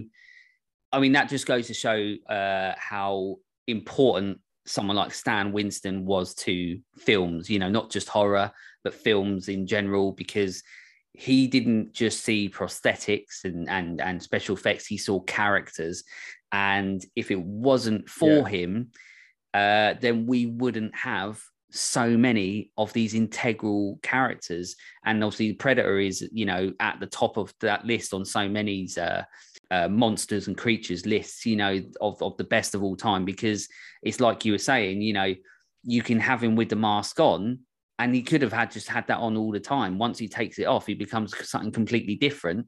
And that would have only happened because of you know, Stan Winston and his incredible team and the amazing mind of his to create a character and not just something that, you know, that is a part of the film and something that will look good. He created the Predator, but the Predator that we know is so important. This film, not just for him and for culture, pop culture and all that sort of stuff and what the Predator's done. But every time I watch this film, I love it. I really enjoy it. I think it is so different, you know, like I've spoken about, whether it's the performances or, you know, or as I said, or to me, it's just insane that they take these larger than life actors or, well, real life characters and put them into this film where they're at some point, they're all fucking terrified and they're all not, you know, they don't survive. They're all going to die, apart from obviously Schwarzenegger. And, obviously. And it's just fucking amazing that they do that. And, you know, they had the foresight to do that. And to be honest, John McTiernan had the fucking balls to do it. It's a very different film. It's very unlike so many action, horror, sci-fis I had seen at the time, and it still is to this day, which is why I'm happy that it still continues. And after 35 years, it's still going. No, it's incredible. Yeah, it is. It's such a good movie. And yeah, I mean, that's pretty much it. You know, you've got everything. You've got an in-depth conversation about this film, and we both highly, massively, 100% recommend this sweatfest of a movie that definitely belongs in the horror world as well as many other genres that it does. If you don't think it's a horror, then you've only got yourself to fucking blame. But yeah, that's it. But I mean, you've already spoken about it at the start, but I want to hear it again. Cooper Nut, tell me what you do. Well, I'm predominantly a DJ and streamer, and I do the odd bit of kind of content creation on Instagram. So Instagram's the best way to get hold of me kind of on a regular basis. But I do DJ streams on Twitch. On Mondays, we do Synthwave, which I run with another streamer. We'll do pop-up DJ slots of all different kind of genres. Every Thursday night, I have a chat stream. Starts at 8, finishes at 10. Sometimes it's just me, and they're generally music based, but we take lots and lots of tangents, as I'm sure anyone who's listened to this for the last 45 hours will will recognize. It's just something that's part of what happens when I open my mouth. But yeah, Thursday night, so I do streams, and then every other one we have Unadulterated, which is the stream I run with my mate Phil, and BP here has come on as a guest. That where you get your podcasts, if you put in Cooper Nut or Unadulterated, you're with Coops, you'll find it, but it will be up there very soon and on YouTube, I think. So yeah, and it was great to have you on. So thanks for having me on, because it's been wicked. I mean, obviously, you know, we've been friends for a fucking forever. And obviously, getting you on the show is something that I want to do because you're my mate. But I want you on the show because, all the stuff that you're doing is stuff that people should fucking go and watch and listen to, because Unadulterated is fun to watch and listen to you and Phil just literally talk fucking shit for however long and go off on what you say, the tangents, and it's really fun to watch, and it was great to be on. And as well as that, obviously knowing you both as well, what I really loved after I came off the show was I genuinely felt like a guest, but like a really well looked after guest. Say I know you guys, so to think and feel that after being on the show was really nice feeling for me, feeling that you really, both of you really took the time to talk about Let's Talk Horror with me, rather than just having me on and me sitting there fucking saying nothing. Like, when we get guests on, it's because we want to hear, we want to kind of not quiz them, so to speak, but like we want them to be able to bring as much interest and conversational pieces to the conversation as possible, because I've known Phil for a bloody long time as well, and instinctively as friends you go to certain subjects, so that's why we think it's really important to have guests on to kind of make us think differently and talk about different things. So really appreciate you coming on. We'll get you on again at some point in the future. Definitely. 100%. But thanks so much for having me on to talk movies. I do my streams, they cover all sorts of things. I say I'm a DJ. I mainly talk about music, but films and computer games and TV shows, they all come up. Most of my live streams are live streams. There is a chat available, and the conversation can sometimes be steered by my imagination going all over the place, but also people who are chatting with me on the stream. So everyone's always welcome, and it's free to get an account for Twitch. So find me on Twitch or any of the other social media platforms and come say hi and, see what's going on. It's coupon up for absolutely everything. So just have a look how it's spelt in the blurb for the old podcast. Yeah, there you go. And then you'll know how to find me. Yeah, they'll find me. They'll find you. Well, they should do. As I say, Cooped, it's been amazing to have you on, and I'm really happy that we got to do it. And make sure that you do honestly all go and check out the Cooping Up channels, because you have a bloody fun time doing it. I know I do when I join on. And I've tried a lot of things and whittled it down to like some of the better things. Now's a good time to join my channel, because you're not just going to get absolutely any old shit. Now you figured it out. Yeah. 18 months in, it's the perfect time. So come find me. Now's the time. Come hang out. Yeah, that's it. Well, thanks so much, mate. No, thank you very much for coming on, and I will speak to you soon. You'll be on the show again, and I'll be on yours, and I will speak to you soon, my friend. Cool. And if I had my sound effect, I would play it now, but I haven't. So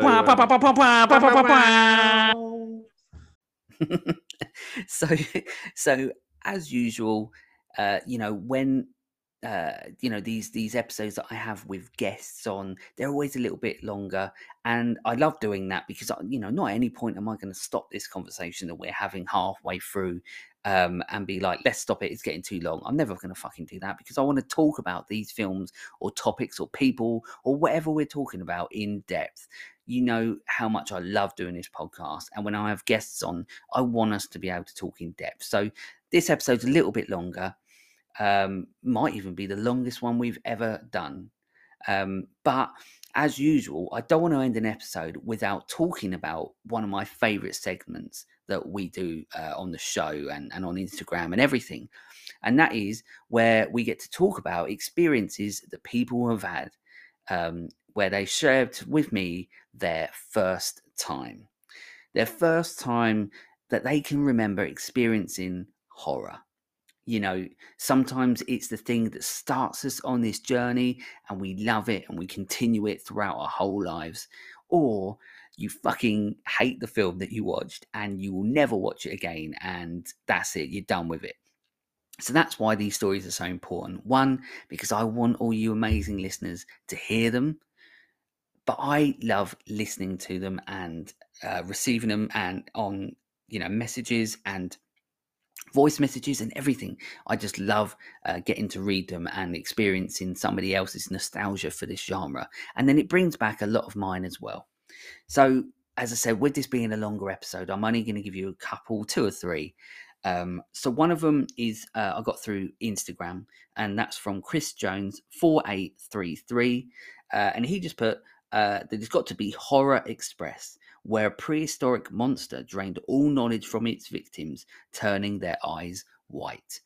I mean, that's fucking terrifying, right? Yeah, I mean, you know, it's one of those films that sounds, you know, fucking gnarly, and you still love horror now, so it started you on this journey, and it's amazing that that's imprinted in you. That's part of your memory. The other one I've got, and it's just a really, really short one, but this one's from Katie, who is the co-host of the Spaceman and the Doll podcast, who I was recently on, where we did an episode all about the absolute classic Shaun of the Dead. So if you haven't gone and listened to me be a guest on that, go and do it. If you like listening to me on this, you'll like listening to me on that, and then you get 2 other new people to listen to as well. But she just sent me a message just saying that the one that she can remember first was Cannibal Holocaust, and she was watching it at like 6 years old, which is fucking insane. Right? I mean, like, Cannibal Holocaust, that's intense, you know, banned, you know, yeah, to watch that at 6, good on you, you know what I mean? And well done for keep going in this world of horror. And the other one I've got that I really want to add in, because it's another example of how incredible these stories can be, and how important they are to people, and how amazing it is when I get to read them. So this one is from Scared Traducing, who is also another horror movie podcast. So make sure you go and check out Scared Traducing on Instagram and go and check out their stuff. And they were nice enough to send me over this. So they've put, and remember, I like to read it as they sent it to me. They've put the first memory they can recall with a horror movie was seeing Jaws at home. I mean, Jaws is an absolute classic, and you have no idea how many people I've spoken to in my life that Jaws is one of the first films that they ever watched and started on this journey. I mean, it's one of the greatest films of all time for a reason. That was just me talking, not them. Anyway, I'll get back to it. The details aren't particularly clear as to what age I was, or if I even paid close attention to the full movie, although I highly doubt that I did. But when I do, what I do vividly remember is the sequence when the shark is in the pond on the 4th of July. The image of the shark underwater, about to bite its victim, and then seeing the discarded leg fall to the bottom completely haunted me. Going forward, I began to hate being alone in the water, whether it be at the beach, in a lake, or even a swimming pool. Just the notion of being alone, surrounded by nothing but water, really got under my skin, and I would irrationally fear that a shark might always be lurking. Further watches have only tormented me further with the opening sequence of Alex Kinter. And then they added a little bit as well, saying Alex Kinter's death, but I will still always remember the pond sequence at the first moment. That a movie stayed with me long after it was over and affected my comfort in certain spaces due to the power of horror cinema. So they are, as I say, another horror podcast, Scared Traducing. Go and check them out. What a fantastic story. And also another example of where you can hear when reading it, and hear how, what I'm saying, the words that they've given me is sharing that expression, that passion, that nostalgia for this genre. And that's what this segment is about. I love it. So many of you love it. And it's so important to share those experiences and share those stories, because sometimes they're funny, sometimes they're traumatizing. Either way, I love hearing them, I love reading them, and send them over. So if you are listening to this, head over to our Instagram page. It's just Let's Talk Horror Channel, and if you would like a shout out on a podcast episode, then send them over. Your first time, your first experience with a horror movie in as much detail as you can, and I will add it into a show. Other than that, we're done. The usual. I've already said it. Get over to Instagram. That is, our main source of information, updates about the show as to what's going on. We've got TikTok, we've got Twitter, so make sure you go and add us on there. And please do make sure that whatever your platform you're listening to, whether it's Apple or whether you're on Spotify or whatever platform you're using, make sure, please, if you're enjoying it, please hit that rate button, because it really, really does help. And also, please review, because honestly, it's amazing. It's insane how much something like that helps. It can bring in new viewers, which is what I'm always trying to get, because I always want to take this show and this channel next level. I want to take it to the fucking moon, and of horror. I don't know. It's so important to me, this show, and trying to expand it and evolve it. And by rating the show and reviewing the show, it really does help bring in new people, and that's what I want. Come join us at Let's Talk Horror, and we can have a great time discussing the best genre in the world with the best community of fans in the world. So thank you so much for listening. As usual, I really hope you enjoyed the episode, and as usual, all I can ask you to do is stay creepy.